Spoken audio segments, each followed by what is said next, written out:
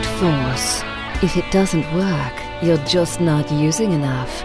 You're listening to Soft Rep Radio, special operations military news, and straight talk with the guys in the community.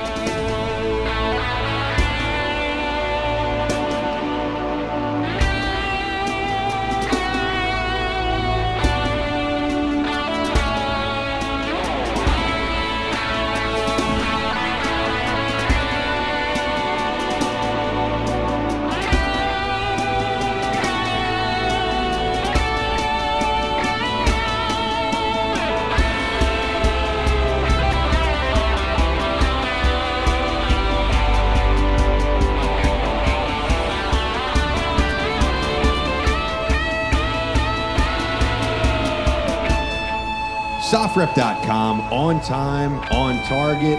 Ian Scotto here, Jack Murphy is here, and I gave a little recap from SHOT Show and from the Team Room Party for people who heard the episode 2 episodes ago. The one you did in the field?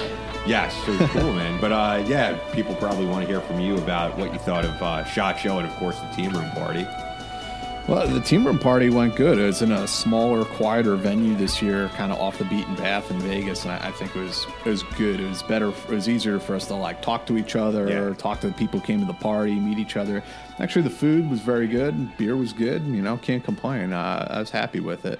And I think it was just probably a bigger crowd of people in terms of members, because I think the few years before that we did the Team Room Party at the House of Blues, we had some probably more friends who came, but this was a lot of members of the site, of Team Room members, people that we don't know. Probably, what do you think, like 100 people?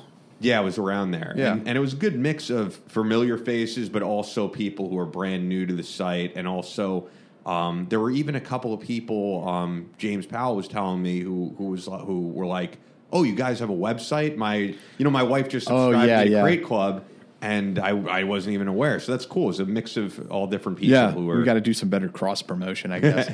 No, but I think that's good to see, too, though, that Crate Club is doing really well. And, every part of Hurricane Group, I think, has its, core membership. So, yeah, it's good. The SHOT Show itself...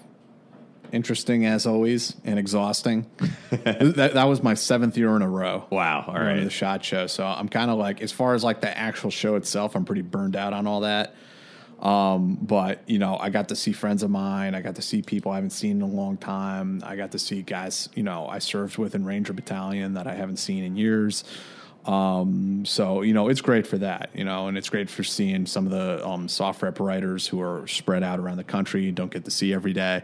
So it's a good experience in that sense. Yeah, it was my first time meeting Kurt, who was awesome. First time meeting BK, Frumentarius. And I'm the one who tends to know everybody from the site, but even Alex I never met. So I had never met Alex in person, actually. And I said it on 2 shows back. When I met Alex, when I met these guys, it didn't feel like I was meeting a new person. Alex is exactly who I expected him to be. Yeah. No, Alex was, I felt like I had met him before. But it was good. We had a pretty good group of our guys out there, too. Jason from Interius. Unless you want to say James Powell. I don't know. No, I mean, his name is out there, so it doesn't matter. Okay. I still say James Powell. Mr. Odyssean. His name you can't say. Who else was out there? Kurt, BK. And then, of course, there were writers for the other sites, like Travis. Yep, Scott. Yeah. Jen's Hammer. Yeah. Yeah.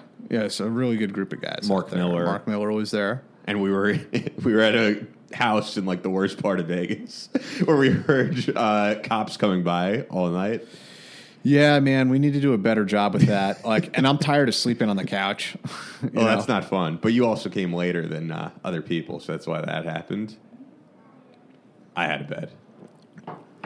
I usually don't have a bed. I got a bed last year only because we got kicked out of the Taj Mahal you guys were staying in, and we were in another rent Airbnb house again in the ghetto. I got a bed that time.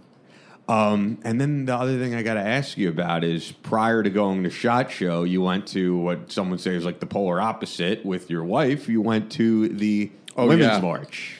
Yeah. My wife has spent, a good bulk of her career as a journalist covering social conflicts and protest movements and stuff like that. So she wanted to go take a look.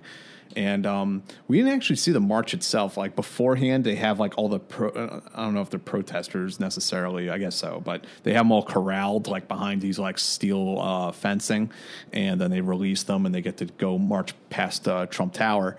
So we weren't there for that. We just kind of saw like the beginnings of it as people were like all going to the rally point. Yeah, the Trump Tower thing reminds me.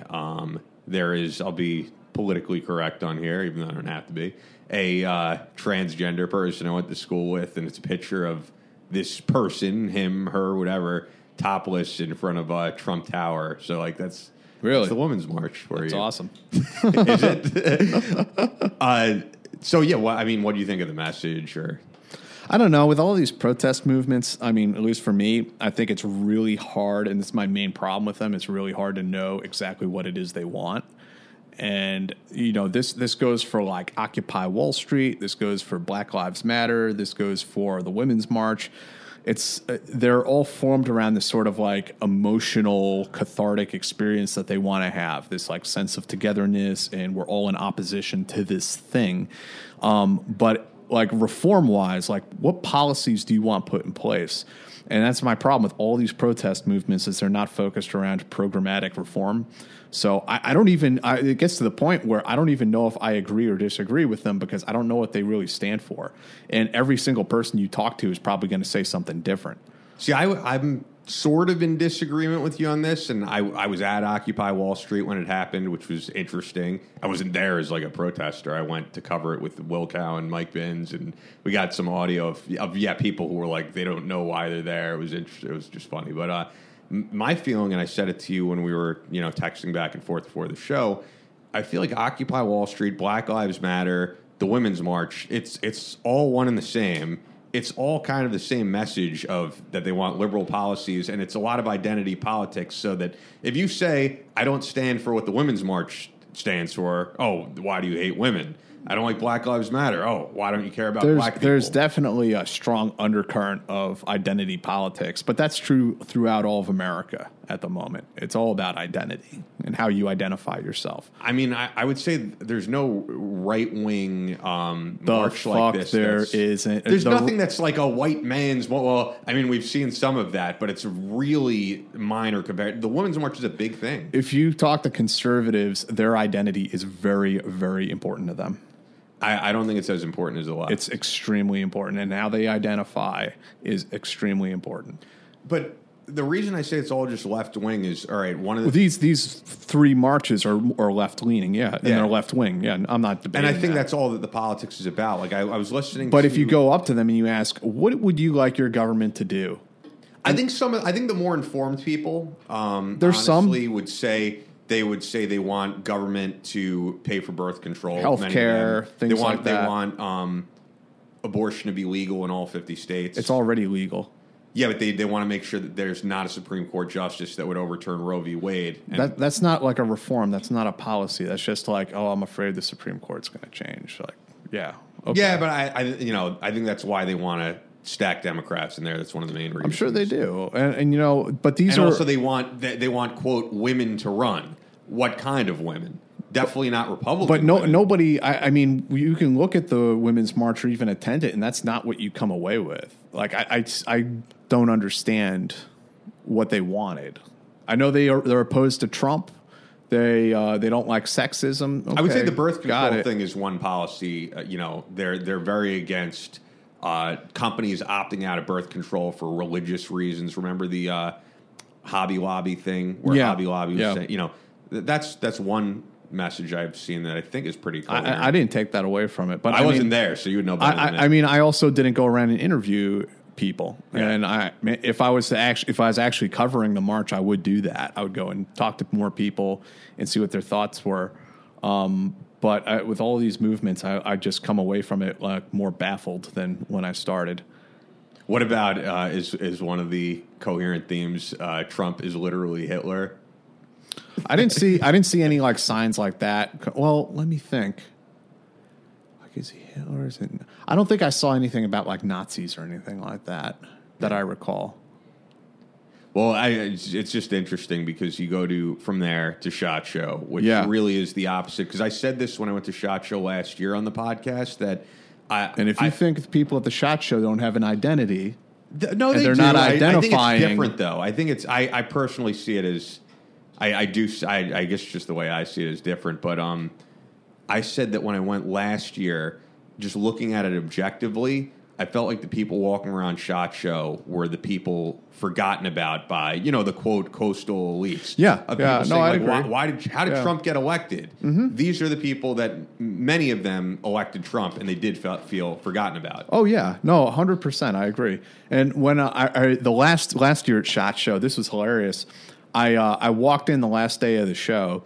And it was totally quiet. Like, if you've ever been to the SHOT Show, it's at the Sands Expo Center. It is huge. And there's just thousands and thousands of people packed in there.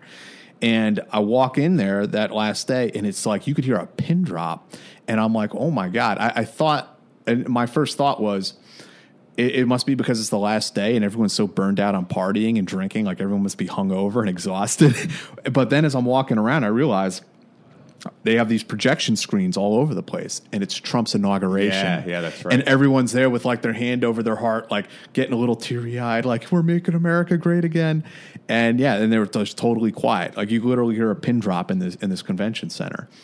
So these are people who have a whole separate set of values, but a different set of values that isn't represented in the media, in Hollywood, in television, but nonetheless, they do constitute a culture.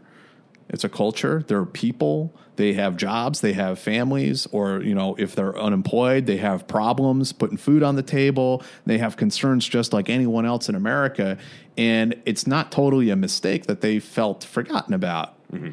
Most of the poverty in America is white poverty. Most of the people on welfare in America is not like black welfare mothers in New York City. Although, to be fair, the people at SHOT Show are not. Many of them are wealthy people. And they're small business owners, large business owners. They're successful people. I'm making a kind of statement about people in Middle America.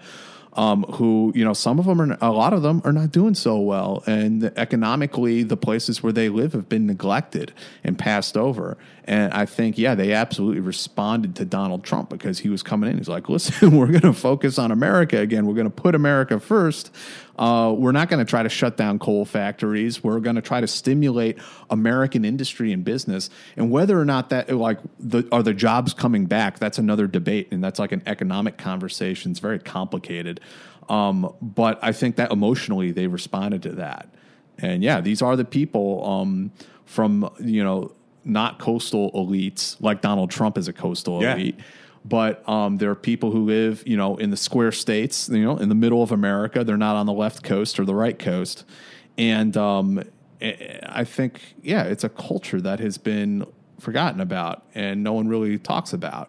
And, they responded to that. Yeah, 100%, which is a nice transition to tonight as we're recording this. By the time you'll hear it, it will have happened, but is the State of the Union address. And the one thing I wanted to mention is there's quite a few Democrats who are just not going.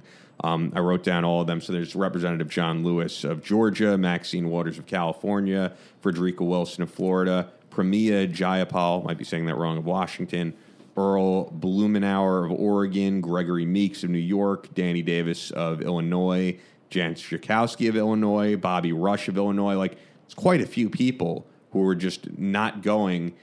And I was trying to look it up, so if I'm wrong on this, feel free to correct me, but I'm pretty sure, unprecedented for this amount of people to just not go to the State of the Union. And we were talking about it before. My feeling is no matter how you feel about this current president, you may not be obligated to go to the State of the Union, but it is just a tradition that you go, you listen to this president speak and show your participation in the process. And Donald Trump himself has broken from tradition on nearly every single thing. So, I don't know that one thing justifies the other, but personally, I don't care. This is like entertainment. It's not about politics. It's like people criticizing Trump because he plays golf too much. It's like, I don't care. Yeah. I don't care about that. People would criticize Obama for playing too much golf. People would criticize George W. Bush because he spent too much time at his ranch in Texas. I don't care. That's entertainment. That's not about policy. That's not about passing legislation. So I mean, like, to me, this is like reality TV. Like, who's going to the State of the Union address? Who's not? And I can see like already Fox News having like a ticker. Are you going? Are you not going? And here's the ones who are going. Here are the ones who aren't. Who is going to go? Yeah. Yeah, it definitely, as you said, this president is certainly broken from tradition himself, but it does break from a pretty long tradition in this democracy that you go and you watch a president do the State of the Union. And I think whether you like the guy or not, you should be there. That's my feeling on it. As we were saying earlier before we recorded, you're not obligated to go, but I think you should be there. Like, if you ran for Congress and you won, I think for the most part, your constituents want their voice heard to be there, even though it's not a vote. Nobody's voice is going to be heard, except Donald Trump's. Unless someone pulls a, who was it, Congressman? That yelled at Obama? Yeah, you lie. Joe Wilson, yeah. I remember that, yeah. I'll fact check that, but yeah. Yeah, I remember that one. I think that's more participating in the process, honestly, to go and shout something out than to not go at all.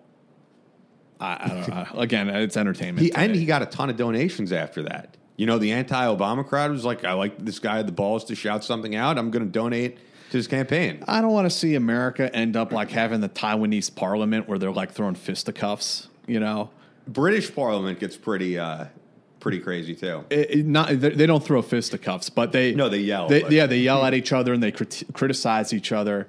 And American presidents couldn't handle that. I mean, I don't think even Obama could handle that. He seems like he kind of had thick skin. Donald Trump, he definitely wouldn't be able to handle it.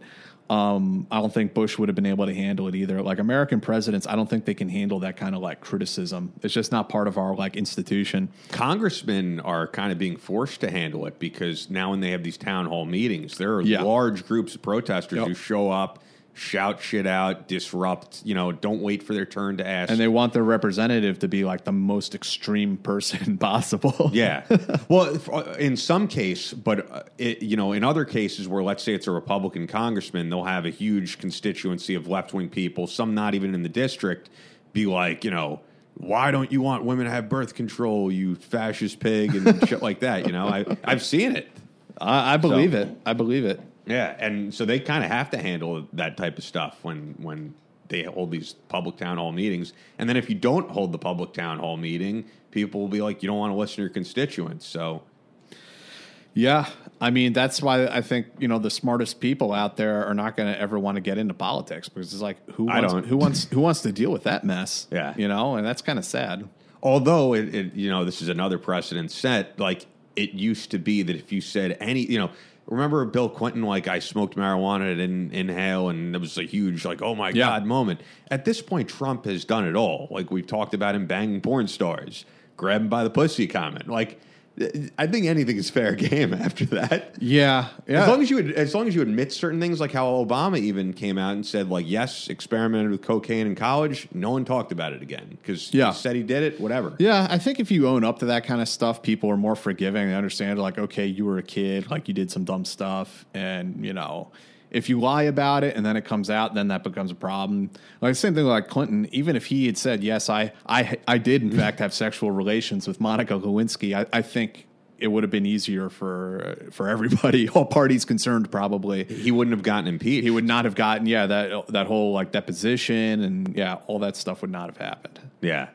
All right. Listener email before we get to Mike Vining, which I know that you are nerding out hardcore about this. I'm super stoked. I have to dial it down a little bit because I get all excited when we talk to. I don't think I've ever seen you more excited to have a guest on. So yeah, I mean, I've wanted to have Sergeant Major Vining on for a long time. He's just a fascinating guy. He has a wealth of knowledge locked up in his mind that he can share with you. It's going to be great. So, right before we get to that, email sent to sofrep.radio@sofrep.com. I thought this was a really good one.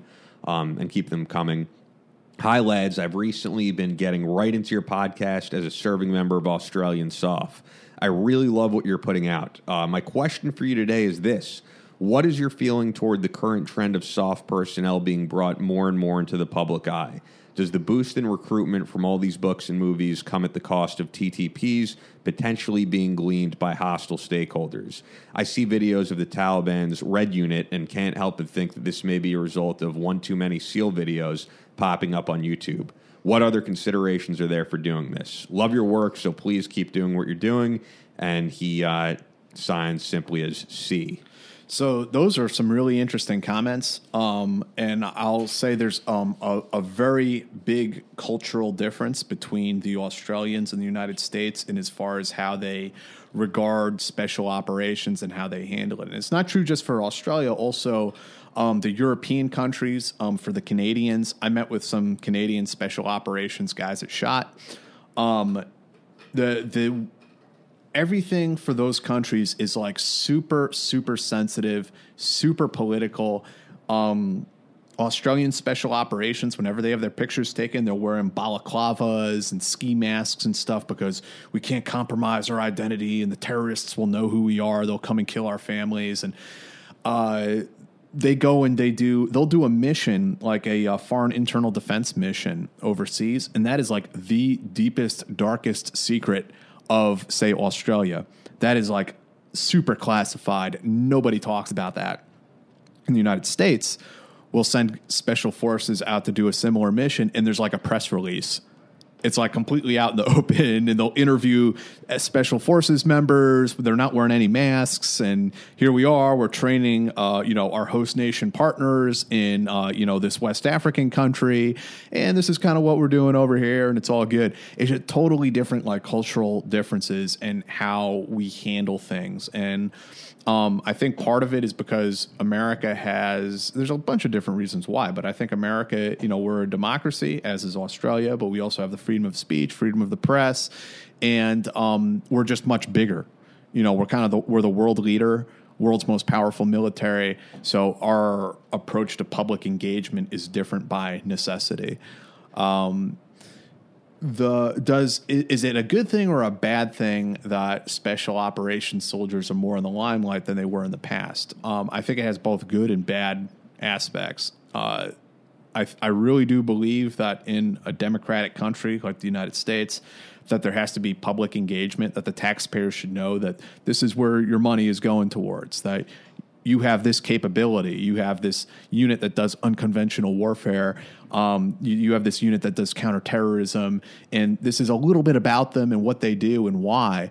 And that's really important because in a democracy, you need public support for these people, for these capabilities. And these units need congressional support. They need congressional funding.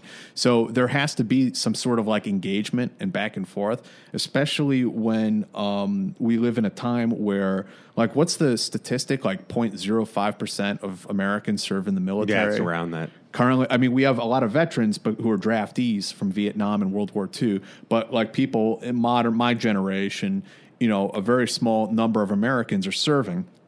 And a lot of those who serve are serving because their dads were in the military. So it becomes almost like a family tradition.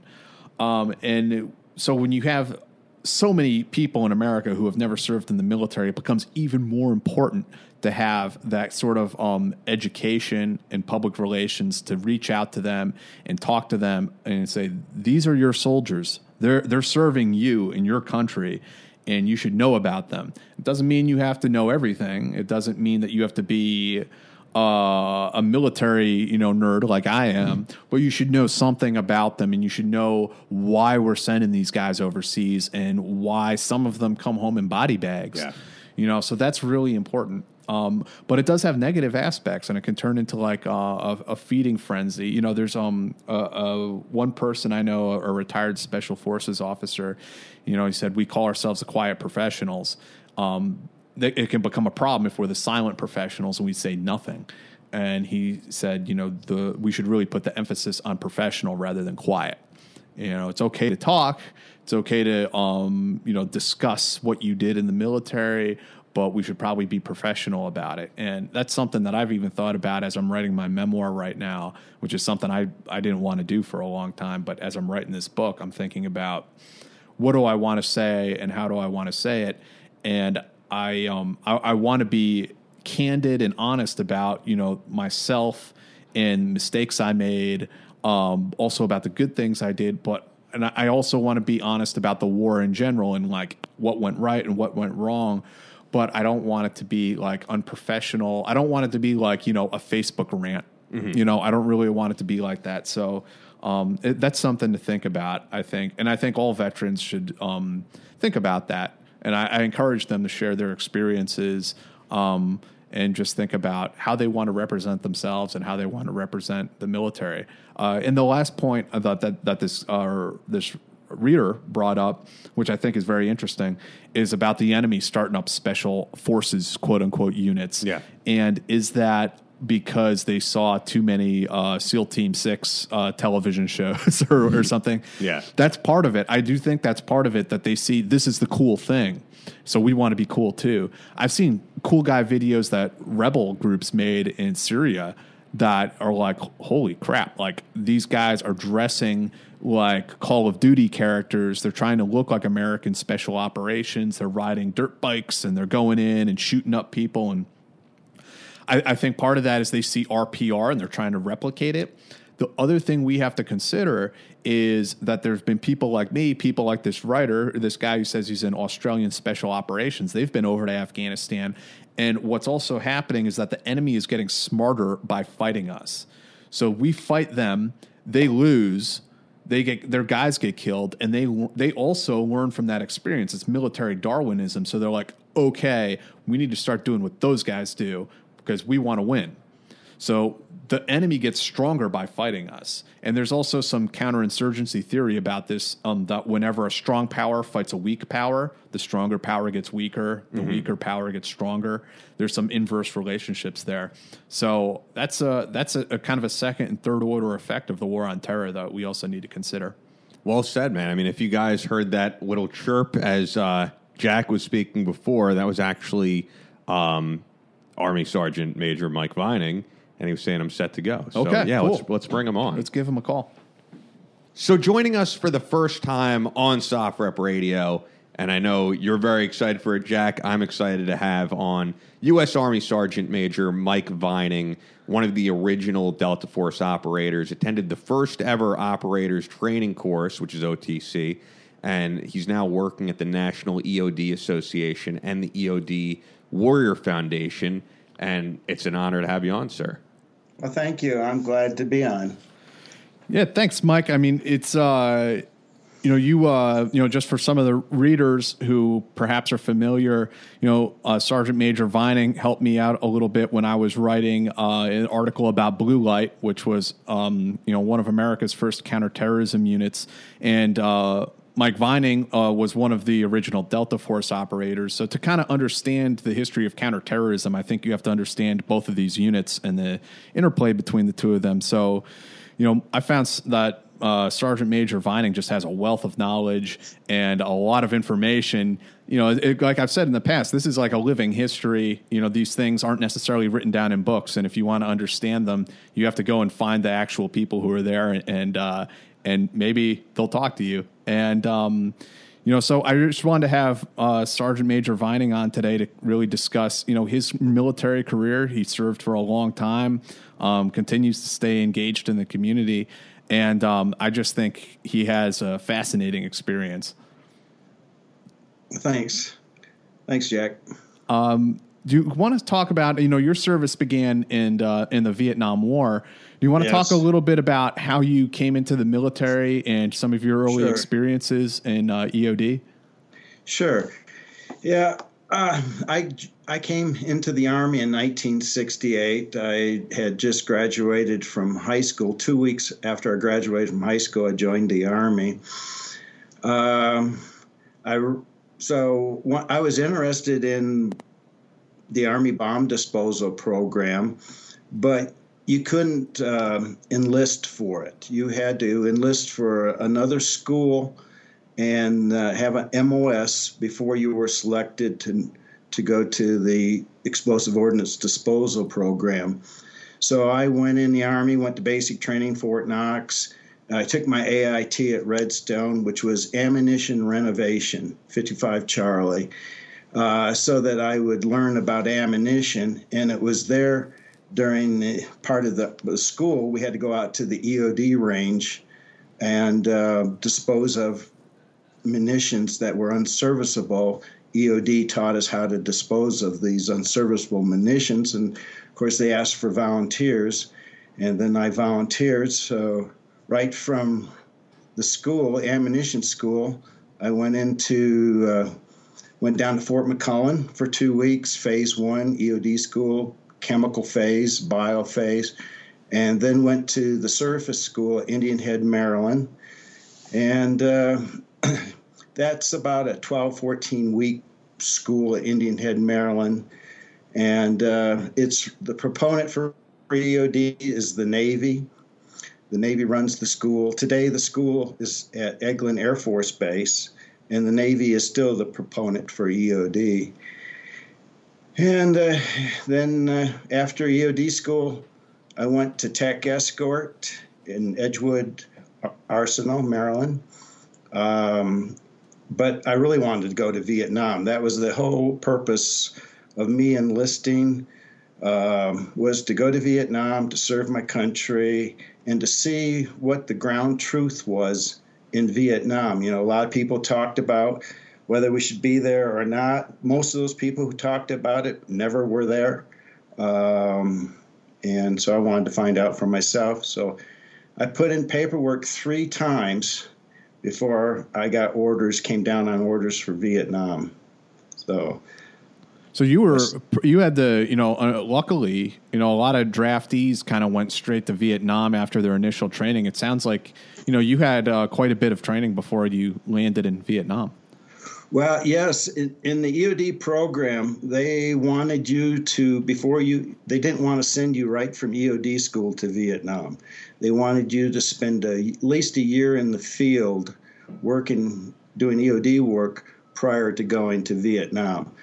Now, that changed later in the war, and I knew several people that went right from school to Vietnam, but they wanted you to have at least a year's experience before you went to Vietnam. And when you arrived in country and you started to do your job, I know you were involved in disposing of some fairly large, caches of enemy munitions. What did you find in Vietnam? What was the ground truth you uncovered there? What was the ground truth in Vietnam? My opinion was that, in the rural countryside, it didn't matter what form of government was in Saigon. They were still going to go out and harvest their rice, and life was still going to, they were just trying to live subsistence out in the rural country. You had a corrupt government, pretty corrupt in place.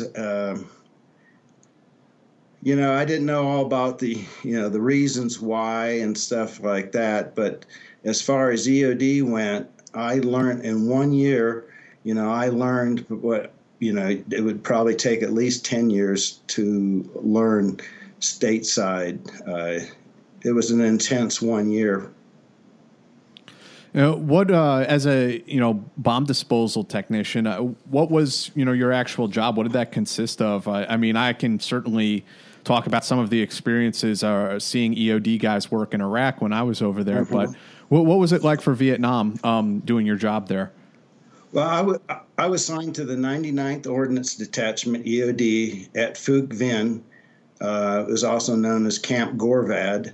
It was later changed to Camp Casey, named after General Casey of the 1st Cav, who died, I think in May of 1970, his helicopter, and they ran into a mountain, and everybody on board his helicopter was killed, so they named Fire Support Base after him. As for the job, we were like a fire department. We had a 10-man unit. We would wait for the call to come in. Some unit would request, usually through the brigade. We supported for all of 1st Cavalry Division's operations in the northwest corner of 3 Corps. We supported a little bit of 1st Infantry Division in our area and 199th Light Infantry Brigade. So anybody called us, they had a booby trap, they came across an enemy bunker complex that was booby trapped. Before they would move in, they would call us. If they found some tunnels and stuff that proved too dangerous, like in one case, this officer lieutenant went into a tunnel and there was booby trapped. He was actually blown out of the tunnel, grenade, and wounded in medevac. So after that, nobody would go into the tunnel. So then we went into the tunnel. If they find dead ordnance out in the field, like a 500-pound bomb that didn't go off, they call us and we'd get rid of it. And the enemy cache sites, we would dispose of it. Any problem like that with ordnance, they would give us a call and we would fly in, normally in 2-man teams. They would provide us transportation. We'd go to the helicopter pad, get on the helicopter, go in, link up with the team, sometimes have to walk into the site and do the mission, then fly out and go to the next mission. Most missions just were day missions, but some of the missions were as long as a week. And it must have been a pretty interesting experience as a young man that, you suddenly have a lot of responsibility put on you and you're working. It sounds like just you and one other guy. Yes, we operated just usually in 2-man teams. Depending, we might request more EOD. Depending on the size of the operation, we'd ask for help. But normally we would fly in.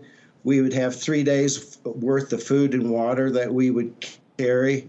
I carried 1 to 2 haversacks of explosives, so either 20 to 40 pounds of C4, priming systems and everything. And we'd fly in. If we needed anything more than that, the unit that was on the ground would have to supply us with more explosives, bring it in.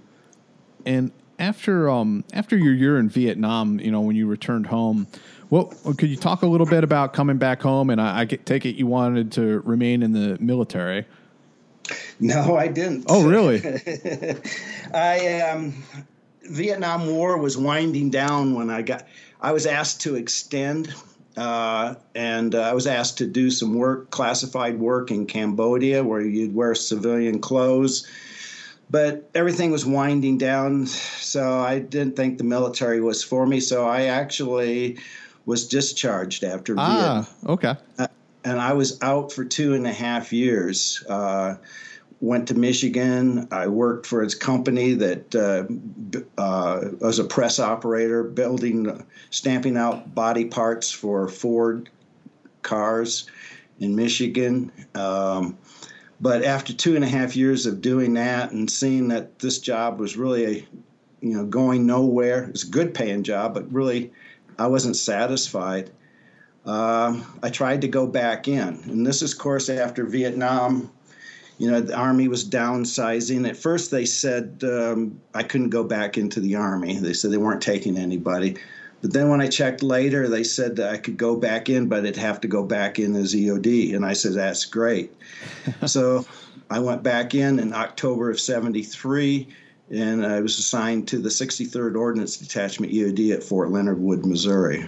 I was wondering if you wanted to talk a little bit about your friend Ken Foster, who passed away, and what today the public knows quite well as an IED. At that time, I imagine it wasn't something that was in the public consciousness the way it is today. No, it wasn't. One of the things you do in EOD is you do Secret Service VIP support. All 4 services provide support for bomb disposal support for Secret Service. The military does, if they go into any place, a building, there's a speaking engagement. It's the military EOD that work with the Secret Service that go in and help clear that area and then stand by in case something's discovered. So 1976, I spent that year basically on the road doing Secret Service support, the presidential campaign of 1976. It was in Quincy, Illinois in October of 76. I don't recall the exact date, but Senator Bob Dole was speaking in Quincy, Illinois. He was running for Ford as Ford's vice president. So he was speaking at the high school. And so after his speaking engagement was done that evening, Ken Foster and we were working as a two-man team. We went out to eat for supper. And while we were eating, we heard explosions going off in town. So the county sheriff, the Secret Service, and another two-man EOD team responded to the explosion site, one at a bridge. There was 4 explosions at this, it was 3 explosions at this Colt compressor factory. And they just went and responded, just seeing a lot of damage at the bridge and at the factory. But at that time, there was no threat called in. There was just these explosions going off in town. So the next morning, Senator Dole was leaving by charter plane at the airport. We searched all the luggage and stuff that was going on the charter plane. And while we were doing that, a bomb threat came in against Senator Dole at the airport. And so, but we knew we had searched everything. We did a good job. So we said, there's nothing more here to do. So they got on the airplane and took off, and everything was fine. The county sheriff asked us to go out after we got released from Secret Service support to go out and look at the damage and just to give our opinion of what took place that night. So we went out there, and at the Colt compressor factory, they were continued the search, the fire department was, and then they found another bomb that had not gone off, IED, or back then it was just a homemade bomb. It was several sticks of dynamite, a large alarm clock, a 6-volt battery. So they took a Polaroid of it, and where the bomb was actually placed in a trailer of a truck. The whole trailer of this truck was a compressor. That's what they made at the factory. So they took a picture. Then they closed the sliding door on the bomb. And then when we got there, we were told that they had found a bomb that had not exploded. And then we look at the Polaroid picture. But you had to walk down between these parked truck trailers, narrow, and so Ken Foster said he'd go down and do a recon. The Illinois arson inspector was there. He wanted to go down and look at it too. They were just going down for a recon. I was getting the tools ready in case we have to do something. So Ken went down. The arson inspector stayed out a little ways. Ken went down, opening up the sliding door, and we don't know exactly what happened, but we believe when he opened up the sliding door, he looked at the alarm clock, and what they had done is took a screw, put it through the face of the clock, and so it was a when one of the hands on the clock hits the screw, it connects the detonator. Yeah, I can't imagine how scary that must be. Simple time delay. Mm-hmm. But what happens sometimes is these people. There's usually paint or varnish on the hands, so it doesn't make good electrical contact. So we believe the bombs all went off about the same time. Wow. This one had timed down but failed to go off. It wasn't making good electrical contact. So I believe Ken thought he needed to do something right then. So normally what you would do is remove the blasting cap, try to remove it out of the dynamite. I think that's what he was trying to do. And that slight movement just moved it enough so it made better electrical contact, and it detonated, killing Ken instantly. That has got to be one scary job. Yeah, I mean, you're staring down the barrel of a gun, so to speak. Yes. So, but once they found that bomb, they stopped searching for any other explosive devices. So before, there was nothing. Ken was killed instantly. He was very close to the explosion site.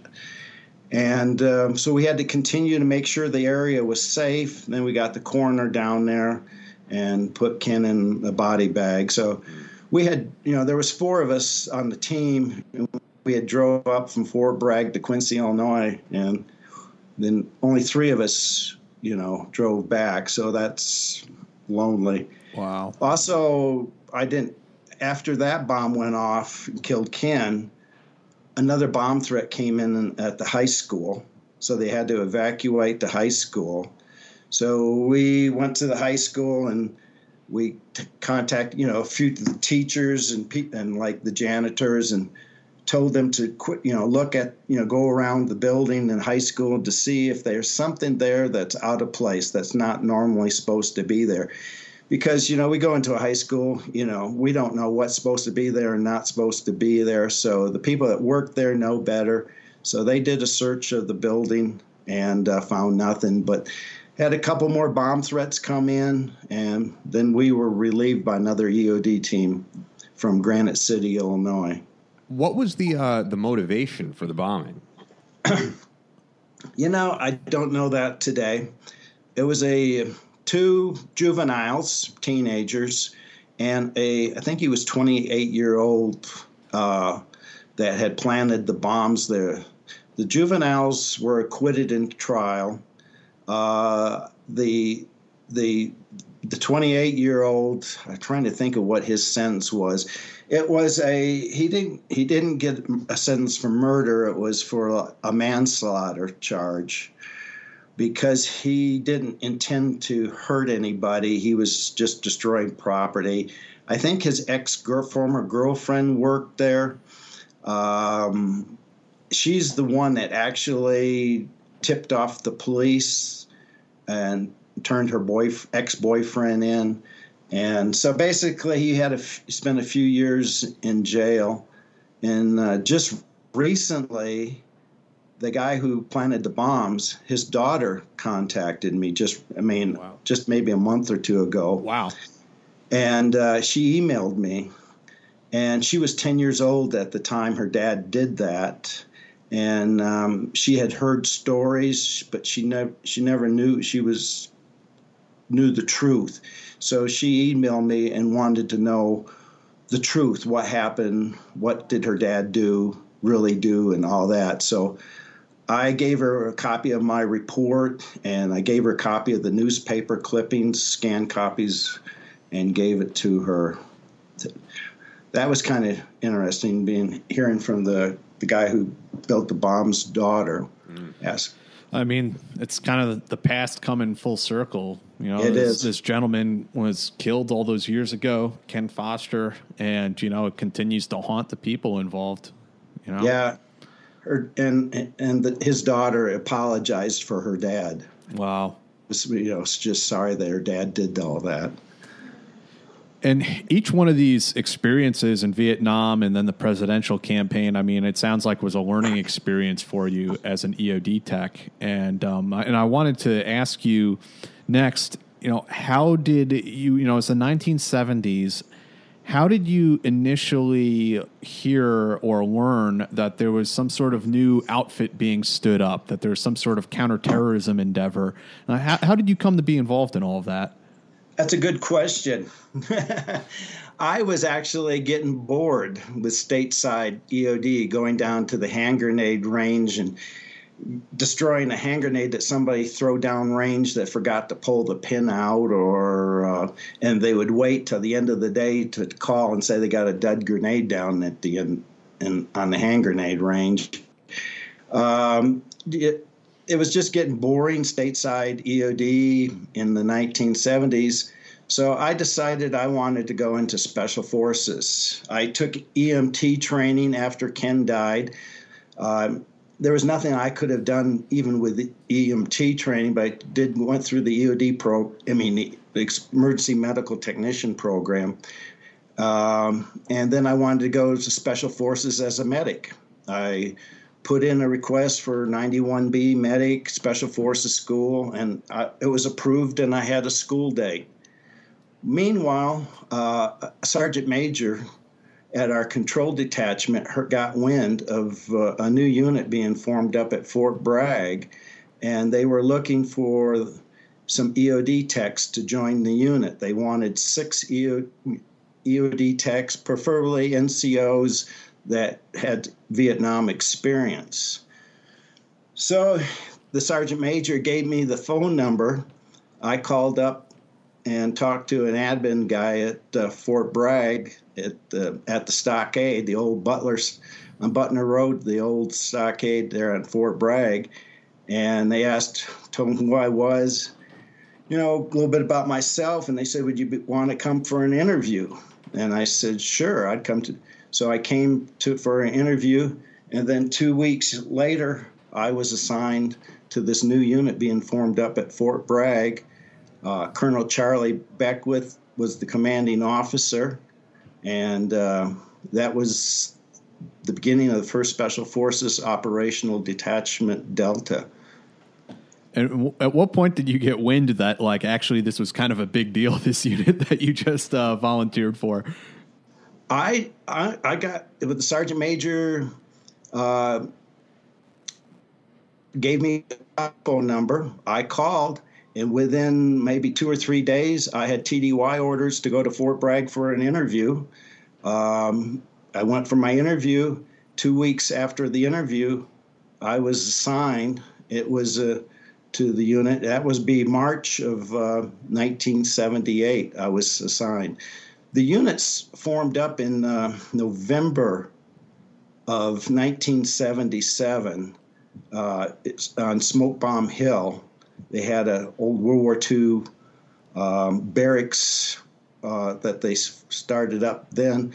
Then they got the stockade. There was about 2 or 3 prisoners in the stockade. They put them in the county jail, Cumberland County Jail, and we took over the stockade. So it was and we had to go in there with torches, cut out the jail cells, and we did all the work ourselves to remodify the stockade to turn it into our headquarters. What was that like those first couple of years that, standing up any unit from scratch, as I helped stand up, my battalion in 5th Special Forces Group. I mean, it's always a painful experience. What was that like for you standing up this new unit and building this new capability that America didn't have at the time? It was really interesting. It was they were getting ready as soon as we got there. They were getting ready to start the first operator training course, OTC-1. So we went through. We did a 18-mile night road march, the 5-event PT test, the swim test. The EOD guys that were selected to go through OTC. We did not go through the selection and assessment course that the other guys did. We just jumped in with them through the operator training course. And so that was like a 5-month program, the operator training course. And then after we finished the operator training course, then the EOD folks that went through had to go through and pass the selection assessment course that fall of 78. So we kind of did it backwards. I see. We went to OTC, then we went to selection and assessment. Only 2 of us made it through selection and assessment in OTC-1, wow. EOD types. And then we had to go to jump school. Yeah, you're right. So you did it in reverse order. We did.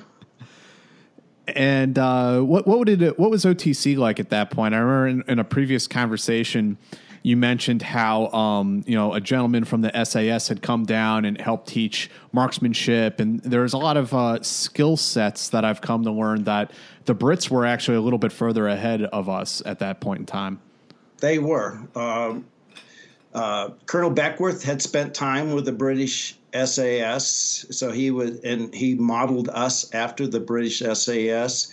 The DCO, Bucky Burris, he had actually gone through the SAS school, the complete school, and spent time with the SAS. So our selection and assessment, our training, everything was modeled on the British SAS. We had instructors come over from the SAS and teach us marksmanship, where we learned how to double tap.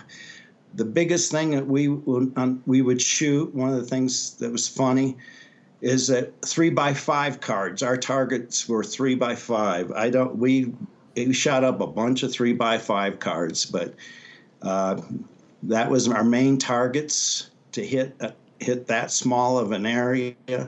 Did a lot of shooting. Usually all the morning was spent in some form of shooting, whether it be out in the range shooting with 45s or shooting with our M3 grease guns. That's what we had for an assault rifle, was the M3 grease gun. And Beckwith had all of our sights cut off our grease guns, so we had to instinctively fire. So there was a lot of funny stuff. We played a lot of football for PT. Beckwith would be out there with a whistle. You know, he was on the football team when he went to University of Georgia. So we were out there. We would play football, throw the ball. We did a lot of brick PT. And brick PT is that we had these red bricks, and we would have to hold them straight out and do different exercises, arm strengthening exercises with these red bricks. It was quite interesting. Could you talk a little bit about your teammates in the unit, that first generation of guys? I mean, who were these men? What were they like? Well, a lot of them were Special Forces and Rangers, and came in. A lot of them, we had a few of them that were on the Sante raid.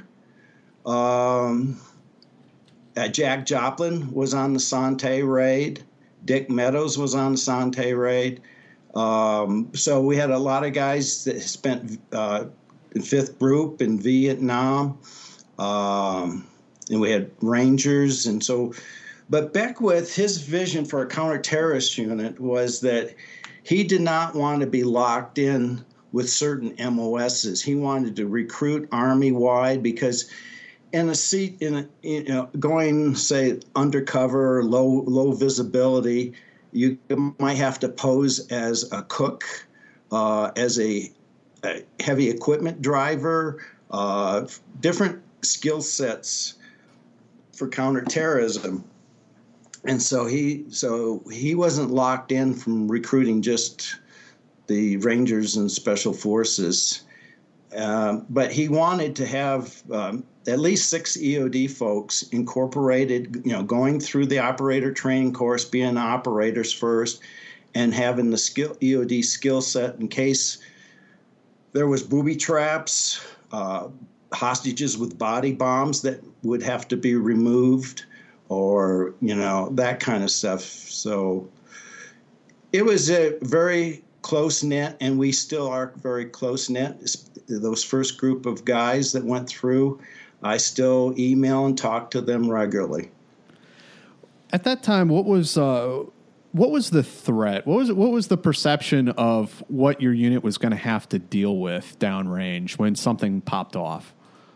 Well, we had an unclassified mission. Our unclassified mission was POW rescue. There was still the thought that there might be some POWs being held in Southeast Asia. Hostage taking was the big game in town. Terrorists taking over aircraft with hostages, and trains, and like in the Holland with the Moluccans, they took over a train. So it was mainly counterterrorism and hostage rescue, doing a lot of room clearing, close quarter battle firing. That's what we were mainly concentrating in. And then as Delta got established, do you want to talk about the first mission that came down, that the unit was assigned? Yeah, we just became validated as a unit, I was in B Squadron. We were actually out in Breckenridge, Colorado, skiing, doing winter training, and when on November 4th, for the second time, the Iranians took over the American embassy. That would have been November 4th, 1979. And it was supposed to be, I guess initially it was just a short takeover, but it became a siege. And so they had collected a bunch of hostages, American hostages, at the embassy. Some of them were later released. Everybody, the African Americans, all except for one, was released. In the end, they had 53 hostages, 50 being held at the American Embassy, and 3 were held at the Defense Minister's Building. The Ministry of Foreign Affairs. Ministry of Foreign Affairs. The 3 had gone over there for a meeting. The charge d'affaires, however you say that, he was there, Langdon, and so we had 2 different locations and 53 hostages. So immediately we were called back we didn't know what was going on. They just told us to go back to Fort Bragg immediately. So we flew back to Fort Bragg, landed at Camp McCall, and they took us into isolation, and we started being briefed of what happened, hostage taking. And we started immediately doing the planning. We had a 3D model made up of the embassy compound. The buildings, you had models of the buildings that you could take apart and look at the different rooms. It was a huge, like a 10-foot by 10-foot mock-up of the whole compound. And then we started practicing. There was a lot of different options of how we would go in and do it. One was to go in and do a static line jump, and then also they would drop bladders in of fuel at the Desert One site, and helicopters would come in. We'd refill them up and go in. That was determined that we might have too many casualties if we do a static line jump. So then came in and we went in by MC-130s into Desert One, what we eventually did.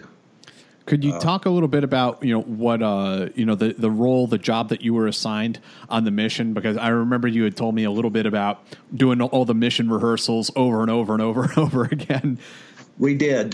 We had a facsimile wall built at the stockade, and every day we'd have to load up with all of our gear and practice going over this wall. We had ladders that we would place up against the wall, and then we had a knotted rope that we'd throw over the wall tied to the ladder, and we'd have to go over the wall as quietly as possible and to go hand over hand down this knotted rope.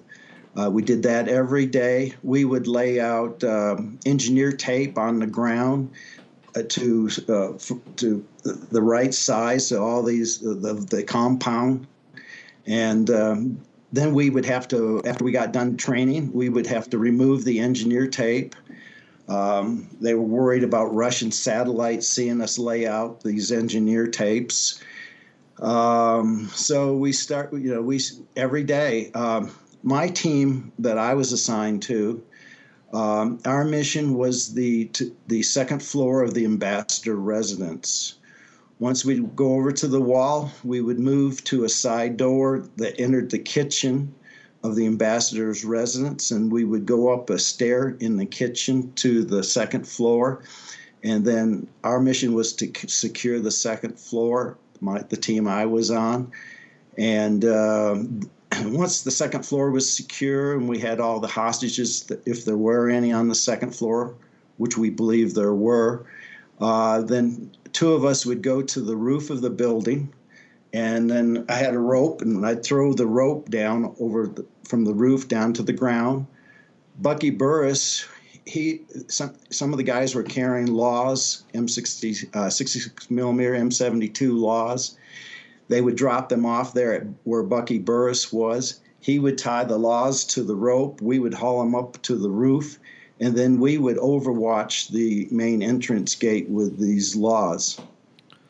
Wow! So as you were going through this, these rehearsals again and again, what was your thoughts about this operation? I mean, were guys pretty nervous about this? Were they in high spirits? What was the thoughts about how this was going to actually play out? I would say we were all motivated in high spirits. I mean, we did this every day, this training. I would even at night in my sleep dream about exactly going through the whole deal in my sleep. So we were really, pumped up to do this mission to rescue the hostages. In our training, though, we had the biggest problem was the helicopters, and we had these RH-53D helicopters.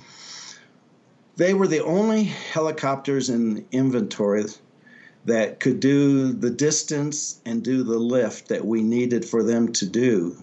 The RH-53D helicopters were Navy helicopters, and they were used in counter mining. Their normal mission, they would go out in a body of water and they would do a grid pattern carrying these sensors that would detect mines, and so they would tow those behind, dragging in the water. So they would just do grid patterns in the daytime. So we had these Navy crew.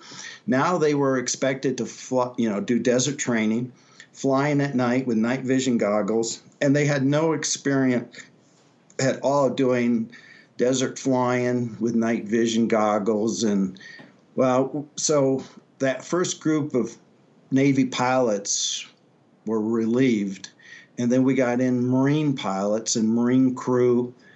We had one guy was an Air Force, one pilot was Air Force, but otherwise they were mostly Marines.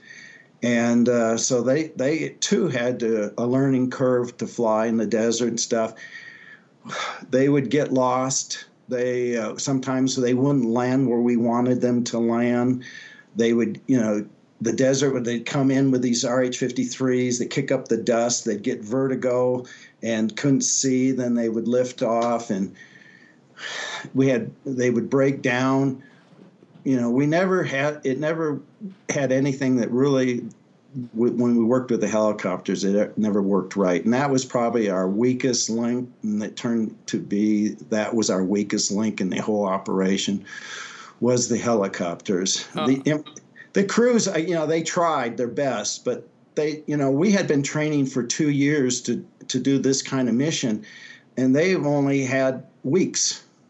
I mean, correct me if I'm wrong, but I think one of the big lessons learned from Eagle Claw was that we can have the greatest operators in the world. We can have the Charlie Beckwiths, the Bucky Burrises, these great men. But if we can't get the operators to their target, then of course, none of it matters. That was our, some people tried to compare this to Entebbe, but this was a lot bigger operation than the Israeli Entebbe operation. We had a lot more distance to go. We had sophisticated, the Iranians had sophisticated radar. This was a very complicated mission. And you had the Soviets looking over your shoulder, too. We did. They were monitoring the fleet, the carrier fleet that was out there. The U.S. Nimitz was the one that, Kitty Hawk was on station, and Kitty Hawk was relieved by the Nimitz.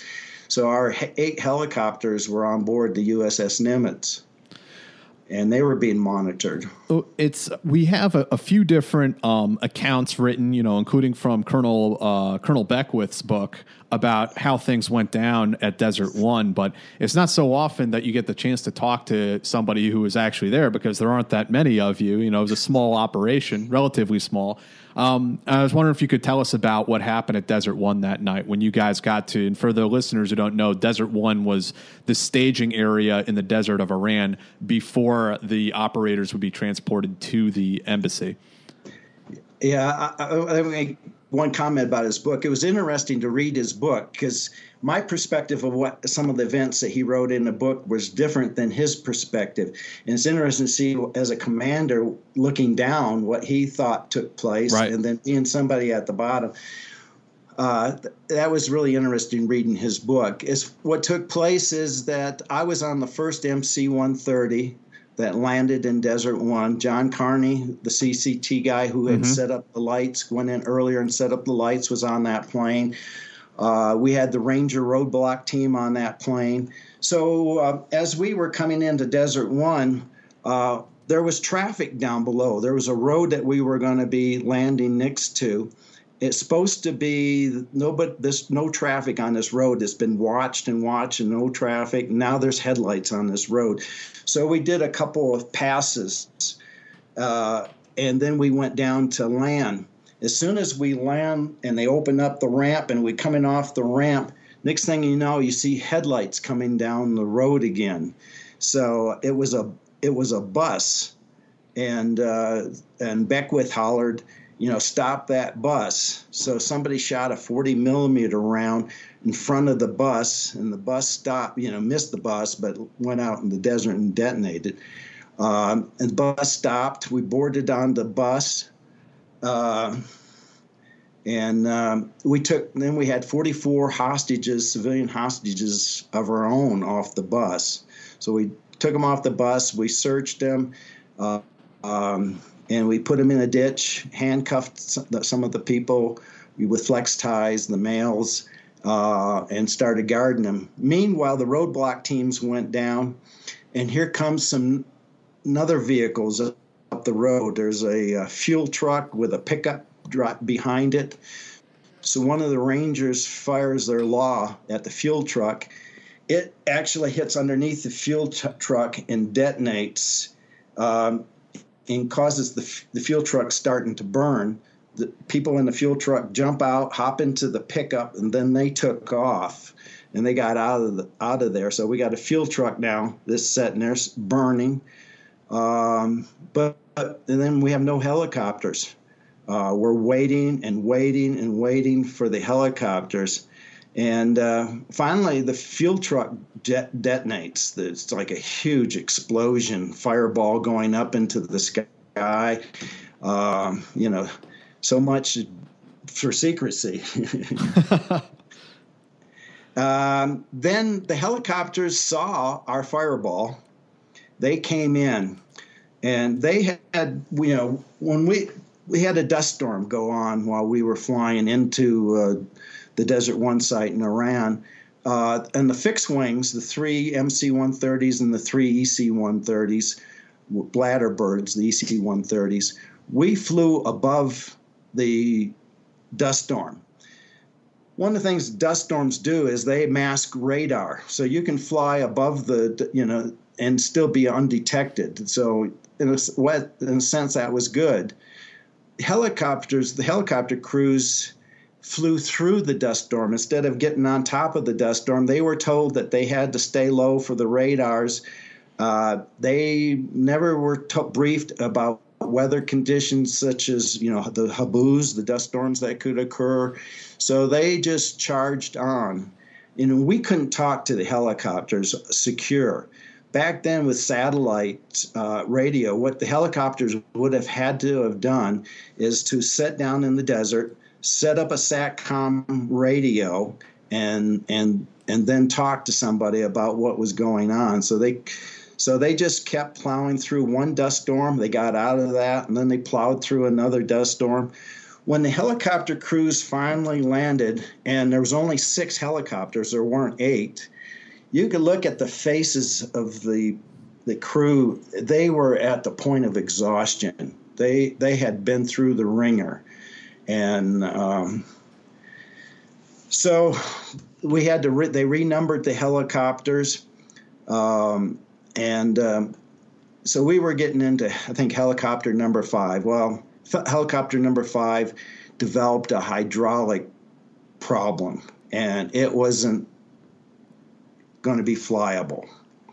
So now we're down to 5 helicopters. 5 helicopters was the bare minimum to do the mission.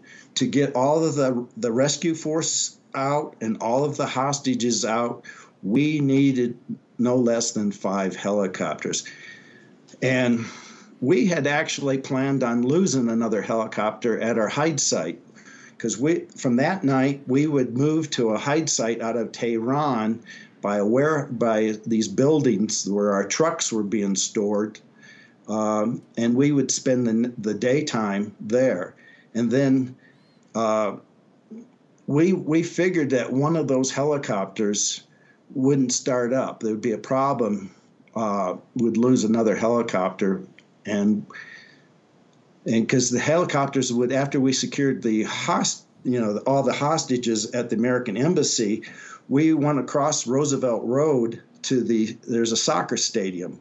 And the soccer stadium was where we were going to set up for the helicopters to come in and evacuate everybody. So it was determined with 5 helicopters, we couldn't do the mission. So at that point, the mission was scrubbed. Right. Then the accident happened. When the helicopter crashed into the C-130 or MC-130. Yeah, B Squadron, we were all loaded into this EC-130 to fly back. The mission was canceled. The plan was to fly the 44 hostages out with us, Iranian hostages out with us. Later, being able to repatriate them back. So we were going to abort the mission. So B Squadron, we loaded up into this EC-130, this Bladderbird that still had, it had initially 5,000 gallons of aviation fuel to fill up the helicopter. So it was like a giant waterbed. And so we got in there, and we buttoned up, and the props were going. The next thing you expected, everything was dark inside. Next thing you expected was the brakes to be released and you'll start taxiing. Well, what happened was that behind us was the 2 helicopters that were refilled from this airplane. The CCT, they were getting dust from our props, so the CCT wanted to move the helicopters, just reposition them. We were going to leave first. The helicopters would leave after us, so they were just repositioning the helicopters. Well, the one helicopter behind us, when it landed hard, and it had flat tires. It flattened its wheels. So it couldn't taxi away. It had to physically lift up off the ground to move away. When it lifted up, they got vertigo. They came in and crashed into our left side by where the cockpit was. Next thing we know, we're inside the aircraft. The props are cutting through the top of the fuselage. There's an explosion. We're rocked. And then the left front cockpit door actually blows in on the C-130. And nothing but a ball of flame comes into that cockpit area. And only one of the Air Force crew that was up in the cockpit was able to escape out of the emergency cockpit hatch up in the front. The 5 Air Force crew that were up in the cockpit were trapped and they, were killed. But so here comes all this fire and flame in through our C-130. And so we don't know what is the cause of all this. We don't know that this helicopter just crashed into the side of us. All we know is that we are now on fire. So they tried to lift the left rear cockpit, the parachute door, tried to open that. Well, that was the side the helicopter had crashed into, and there was nothing but flames. So as soon as they cracked it, they put it back down because there was nothing but flames. And the helicopter had an internal fuel tank, and that had ruptured and that had blew up. And the 3 Marines that were and crewmen that were in the back of the helicopter, they perished. But we initially disappeared in that initial fireball for observers that were watching what was taking place outside. They thought we were all gone. So they opened up the right rear paratrooper door, and there was, even though our props were still going and there was fire whipping through, we were able to jump out of the right rear paratrooper door. And Dave Cheney, this was all B Squadron that was on there. Dave Cheney, hollered, "Don't panic." And so we were just lining up going out that door.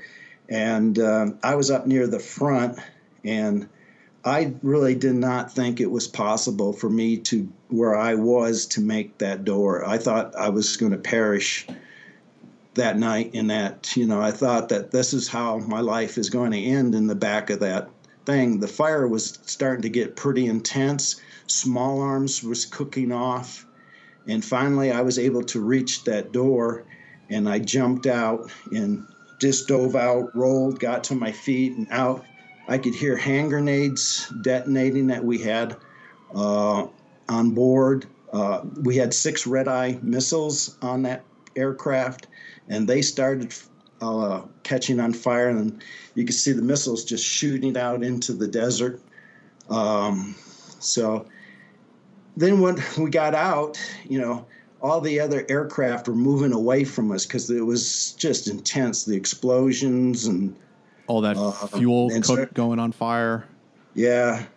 So finally I got to the first aircraft I tried to get on, they waved us away. And I was like, I don't know what's going on. But they were just trying to reposition to get away from the fire. And so when I got on the back end of this other air fixed wing, it was another EC-130 Bladderbird. And I said, oh, boy, it was on one Bladderbird. Now I'm getting on another one. Then the pilot was on the ramp. So, one of the I guess the CCT guys carried the pilot. The pilot and co-pilot of the helicopter actually got out of the helicopter, and they were there. So on the flight back, I did medical aid for the pilot for the whole flight back. That must have been a long flight home. Yeah, it was. Yeah, once we had not a head count. There was no head count. We didn't know who was in those aircraft and who we had left behind. There was no, that fire was so intense. Once you left that area, there was no going back to see, to recover any bodies that night. That was impossible. So when we took off our aircraft, we actually hit that dirt berm on the road, and we ran into that dirt berm, and then we finally got airborne. And then we provided, kept we had some morphine that we gave the people that were burnt, but no really anything, no IVs, no medical kits. All they had on the aircraft was those little kits that they have on the, in the right, the little first aid kits. Yeah, we didn't have a medical package. In hindsight, there should have been a medical package on each aircraft with all the stuff that we needed, but we didn't have any of that. They told us, that came on the speaker and said that our landing gear may have been damaged, that we may not have any landing gear when we get back to Masiriyah in Oman, where we were landing. And then they came over and said we may not have enough fuel to make it back because we stayed on the ground. We may have to ditch at sea. This was a long night. It was. And finally, we landed back in Oman. And then that's when we took head count. I didn't, on the aircraft, I only knew Chris Abel. I didn't see my other 2 teammates, Bill Zuma, Eric Haney. They weren't on that aircraft. So we didn't know who, until we got back to Oman and they took a head count, who was where and who were left behind. At that point, you probably weren't even sure who survived, right? Right. Beckwith's book, he says we had accountability. That was not true. And before we left. Well, when I interviewed, I was doing that article about Detachment A, which had a small role in the mission. One of the Dead A guys, said he jumped in front of a C-130 that was taking off empty. Yeah, there's no one on it. And he jumped in front of it with his submachine gun and was like, "Stop!" And that's horrifying to think. I mean, guys would have at that point being left behind. Mm-hmm. It is very possible that somebody could have been left behind that night. Luckily, nobody was left behind. In Jerry Boykin's book, he also talks about running at full speed to catch up with an airplane as it was leaving, and jumps on at the last moment. Right. Yeah, they were moving out. Like the first plane I tried to get on, they waved us away. The ramp was open. There was people on the back, and they just waved us away. But they were just trying to get away from all the fire and explosion. What was the impact that Desert One had on the unit? And what did you guys come home and I know you began planning for what was it, Operation Snowbird? Which Honey Badger. Honey Badger. Yeah, we called it Honey Badger. That would have been the second one. They took people, scattered them, and put them in prisons throughout Iran. We never had a fix on locations, and Honey Badger, never really happened. And the morale, we were disappointed. We knew if we could have gotten to the embassy, that was the big if. If we could have got to the embassy, we were very confident that with our training and everything, that we would have been able to rescue the hostages. Our belief was that we would have gotten to the embassy. Everything would have been fine. We'd make it. We were really more concerned about after we got the hostages, would those helicopters show up at that stadium and pick us up? That was one of our big concerns. We practiced our E&E plan. We were carrying $5,000 U.S. money, $5,000 uranium money. We had maps and sewed into our field jackets that we were wearing. We had E&E. So we were taught how to hot wire cars, which cars to steal. And so we all had an E&E plan and how we would try to get out and work our way, say, to Turkey if we had to escape and evade. And there's so many questions and so many different things we could get into, but I know we only take up so much of your day. I did want to ask you, a few years later, you were involved in another conflict, which unfortunately is nearly forgotten today. Probably most Americans don't have much memory of this, but in 1983, the United States launched an invasion of the island of Grenada.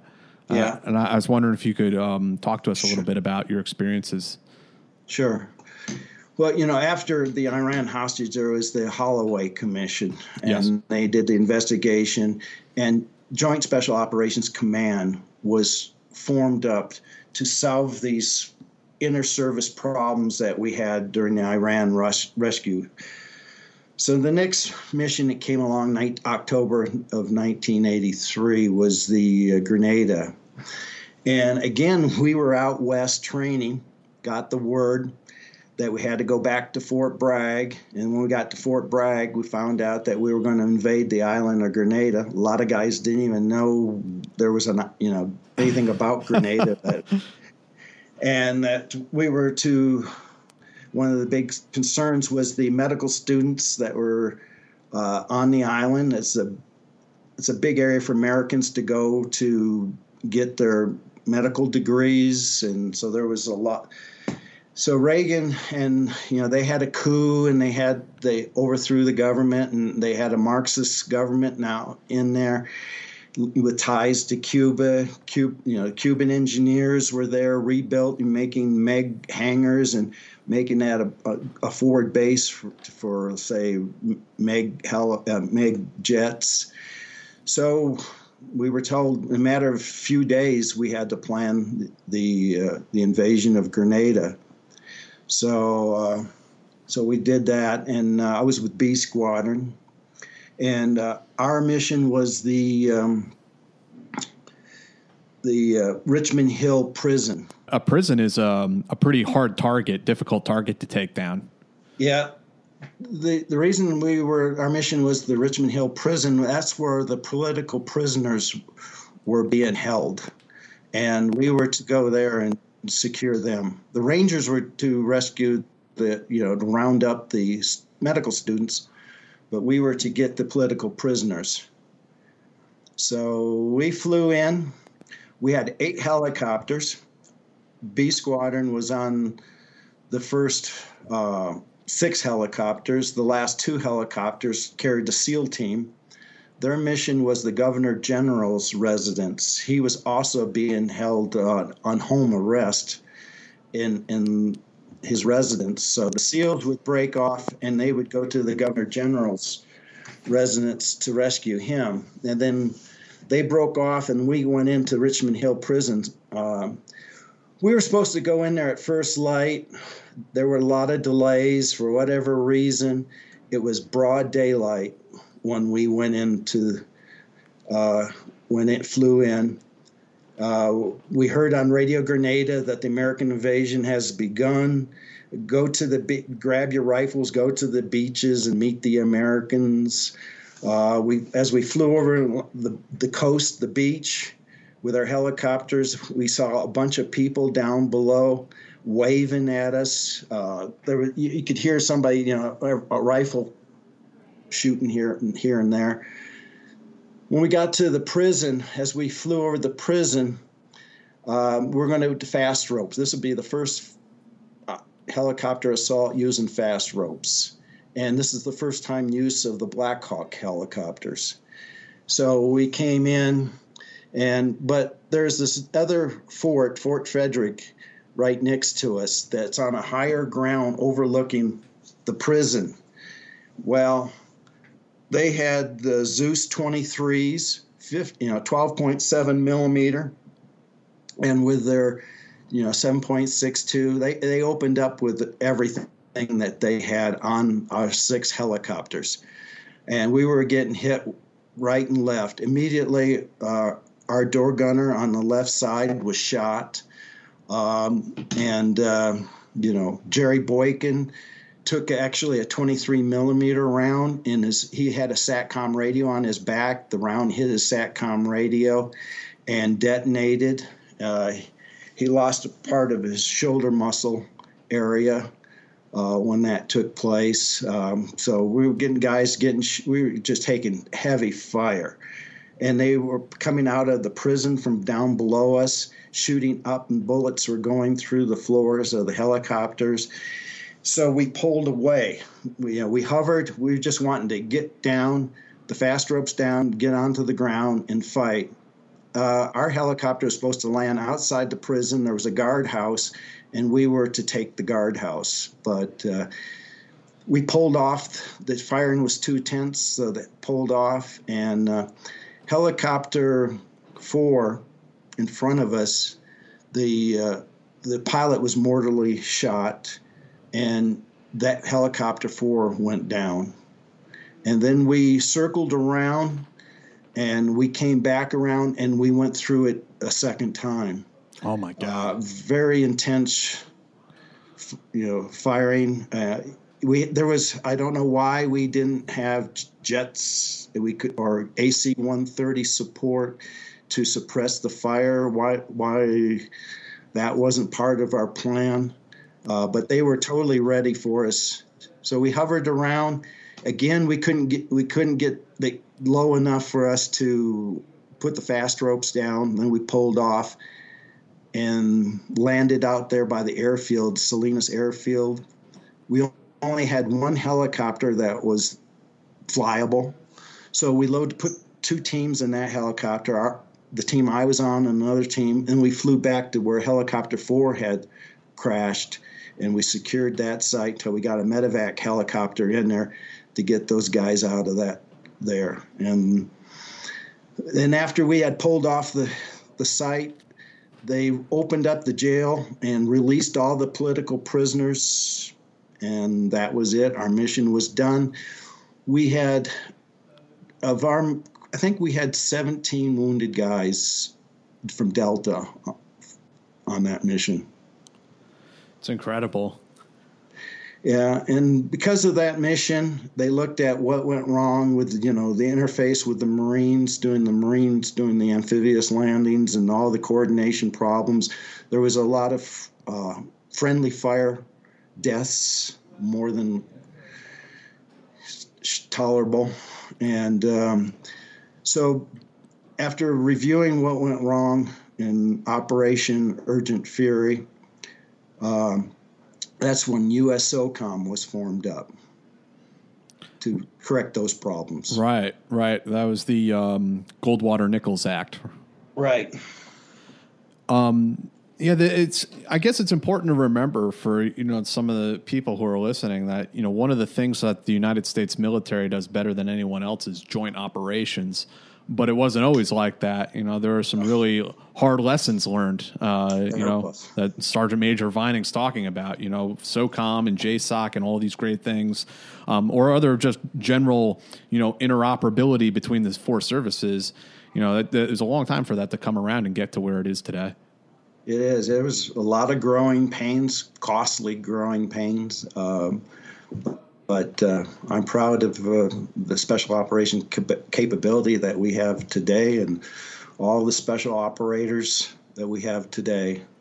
Well, I came into the Army in 2002, so I feel like I really inherited, something that you had created, you and your peers had created for, my generation. And when we got there, we really stood on your shoulders. When we went into Iraq, when we went into Afghanistan, we didn't have to repeat all those same mistakes because of what you guys had built. And, I really appreciate that. And that's why I love having people like you on this podcast. Yeah. Being able to communicate using satellite communication, that was in the infancy. Satellite communication secure and all that stuff was developed, and all the different equipment was developed from all those early missions.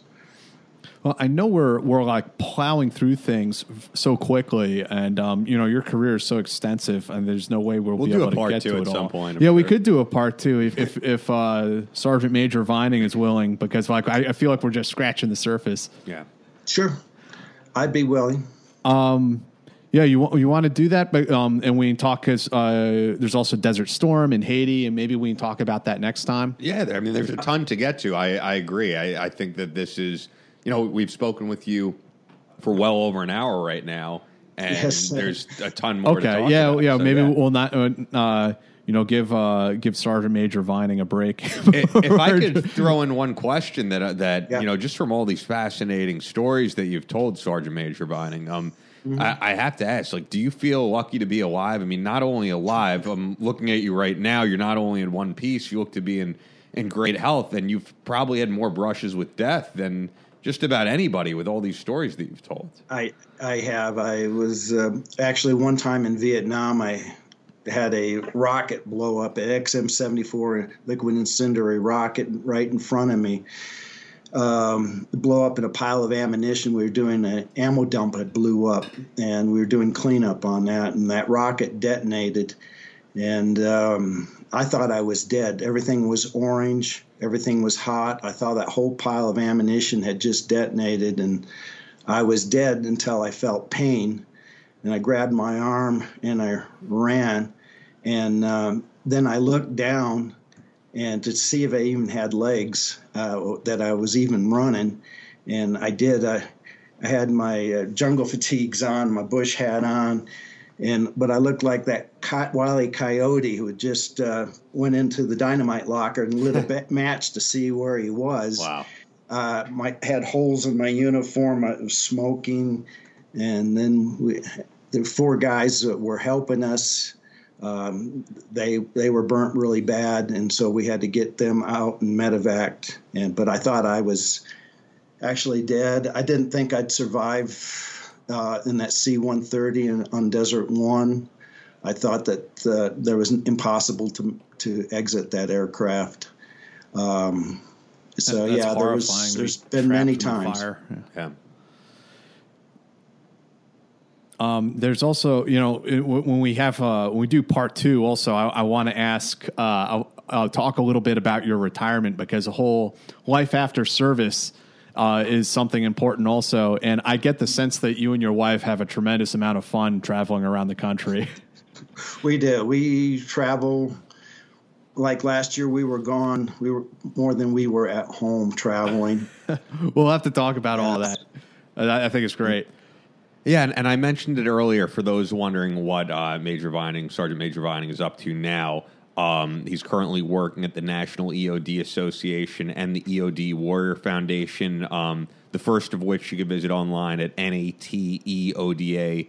nateoda.com, nateoda.com, and then eodwarriorfoundation.org. Is there anything else that you want to get out there? No, just my recent work is doing research from the past, from World War II to Korea, and looking for names that were lost to history that should be on the EOD memorial that's located in Eglin Air Force Base.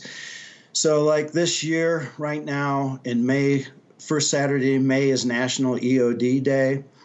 So far this year, we're going to add 6 Army names from the past and 3 Navy names from the past to the EOD memorial. And I have a team that helps me, and we research going through old documents and the internet, trying to find names that we have missed on our EOD memorial, which was first established in 1970. So we didn't have a good handle on those early deaths from World War II and Korea.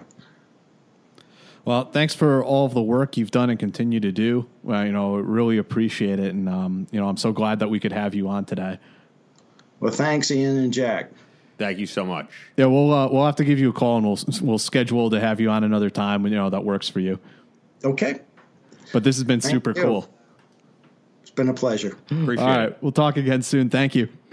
So I guess before we head out of here, the only other thing I wanted to mention, if I was going to play the audio. I don't know if you want to save it for maybe next show, since we've gone pretty long here. I'm down to keep going, but we have Throw Punch of the Week, which I think rightfully goes to this California history and social studies teacher, Gregory Salcido of El Rancho High School. It's up to you. Do you think we should play the audio now? I don't want to play the audio. This is too awesome of a show to damper it with that. People can go and I think Alex wrote an article about it on SoftRep, and they can go and listen to it if they want. Yeah, we could maybe even play it. But yeah, the public school teacher, and he went on like a huge rant, like anti-military rant. It's 6 minutes long, so it's not like he could say, "Oh, I misspoke." And it was, he compared military recruiters on campus to having like pimps on campus recruiting prostitutes. It was super unprofessional, and it goes beyond. I as a teacher, a public school teacher, I mean, it's always hard to be, give a totally unbiased view. Those things are going to seep in. Like if I were to teach a class, it'd probably be more pro-military, and people go, "Oh, well, you're biased." Well, yeah. You'd say that Army Rangers are cooler than Navy SEALs. yeah. Well, some of that stuff will come through a little bit, and I think we can understand that. But this guy was just like going off on a tangent, and to the point that it's like, it's not even expressing an opinion. Like the military is bad because of this and that. It's just, and he said they're all idiots. Yeah. It's just really childish stuff. So I don't know why the guy felt the need to do that, especially in front of a bunch of kids. Yeah, and this is the 3rd time he's been put on administrative leave. So this guy has a history. He's also a politician, like local politician. 2010, threatened to kill a 16-year-old girl in the class, or at least said, "I'm going to kill you." 2012, he bullied some kid and called him Chaz Bonus. So we'll leave it at that. Throw Punch of the Week, Gregory Salcido. After hearing Mike Vining, I feel like he'd be a great guy to do some guest pieces for SoftRep. I mean, he's definitely a really smart, well-spoken guy, and I bet he could write some really interesting stuff. He has written some stuff. I don't know if he would be interested in having it published or not. If he is, I'd be absolutely thrilled to host that. I mean, the amount of stories this guy has. He's been there, done that. He really was on the ground floor for American counterterrorism. All through the 70s, 80s, into the 90s. I mean, he was there. He's definitely got some stories. Yeah. No, I loved hearing from him. And also just the jobs that he did must have been terrifying. And we always talk about how guys in the military, guys in special ops, it's not that they don't have fear. They just have to put that fear aside and do the job. And to hear about that Bob Dole bomb scare, which turned into, an actual bombing. A good friend of his getting killed. Yeah, I couldn't imagine having to do that line of work. It's wild. Being trapped on an aircraft that's on fire, and there's just a fireball coming down behind you through the fuselage. Like, I can't even begin to imagine. Yeah. And the crazy thing is, like, this is a name that overall not a lot of people know and probably should know. I have my opinions, of course, I try not to go off on, like hero worship or anything like that, because I'd really embarrass some of these guys. I called a retired squadron commander one time, talked to him, and he's like, Murphy, do not get into like calling me a hero or any of that kind of business. I'm like, I'm not. I just want to talk about, what happened, what didn't happen. This was actually when I was writing that Blue Light article. But these guys are, they're our predecessors, and I wasn't kidding. What I said to Mike Vining was they built something that when 9/11 happened, America wasn't completely flat-footed. We had the organizational structures. We had SOCOM, we had JSOC, we had these elements that could respond. Yeah. If Mike Vining and his peer group had not created those things and built those capabilities up, imagine if 9/11 happened and we're starting from scratch. Yeah. We wouldn't have been able to do anything. And he truly is an originator, because when you see that he was in the first OTC class. OTC Class 1. Amazing. Yeah. So great having Mike on. I'm it's awesome that we have you. And he's a super nice guy, too. Yeah, he really was. Yeah. Absolutely. So last thing before we get out of here, and of course it's always important to talk about, as a reminder for all of those who are listening, for a limited time you could receive a 50% discounted membership to SOFREP TV, our channel that offers the most exclusive shows, documentaries, and interviews covering the most exciting military content today. Drew Wallace was at our team room party, and I know the guys are hard at work on some new programming that you guys are going to love. SOFREP TV's premier show, Training Cell, follows former Special Operations Forces as they participate in the most advanced training in the country. Everything from shooting schools, defensive driving, jungle and winter warfare, climbing, and much more. Again, you can watch this content by subscribing to SOFREP TV at sofreptv.us and take advantage of a limited time offer that's 50% off your membership for only $4.99 a month. And then also, if you haven't gotten a chance to check out the SOFREP Crate Club, you are definitely going to want to do that ASAP. It's a subscription to get a box of badass tactical and survival gear delivered to your door every month. Here's the kicker. All of the gear is handpicked and tested by former special ops guys, so you know you're getting quality gear that's going to work when you need it to.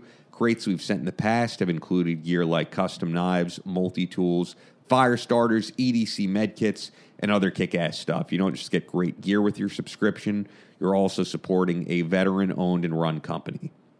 To subscribe and start getting your gear, visit crateclub.us. We also have gift options available. That's crateclub.us. And now with these podcasts, multiple podcasts a week, to no fee, and taking down the paywall, all that we ask, leave a review on Apple Podcasts. That really helps us out. It helps get our visibility up. And that's it on my end, man. Great show. Yeah, it was awesome. Absolutely. All right, so we'll see you next show with Buck Sexton, and we're out. You've been listening to SOFREP Radio. New episodes up every Wednesday and Friday. For all of the great content from our veteran journalists, join us and become a Team Room member today at sofrep.com. Follow the show on Instagram and Twitter at SOFREP Radio. And be sure to also check out the Power of Thought podcast, hosted by Hurricane Group CEO and Navy SEAL sniper instructor, Brandon Webb.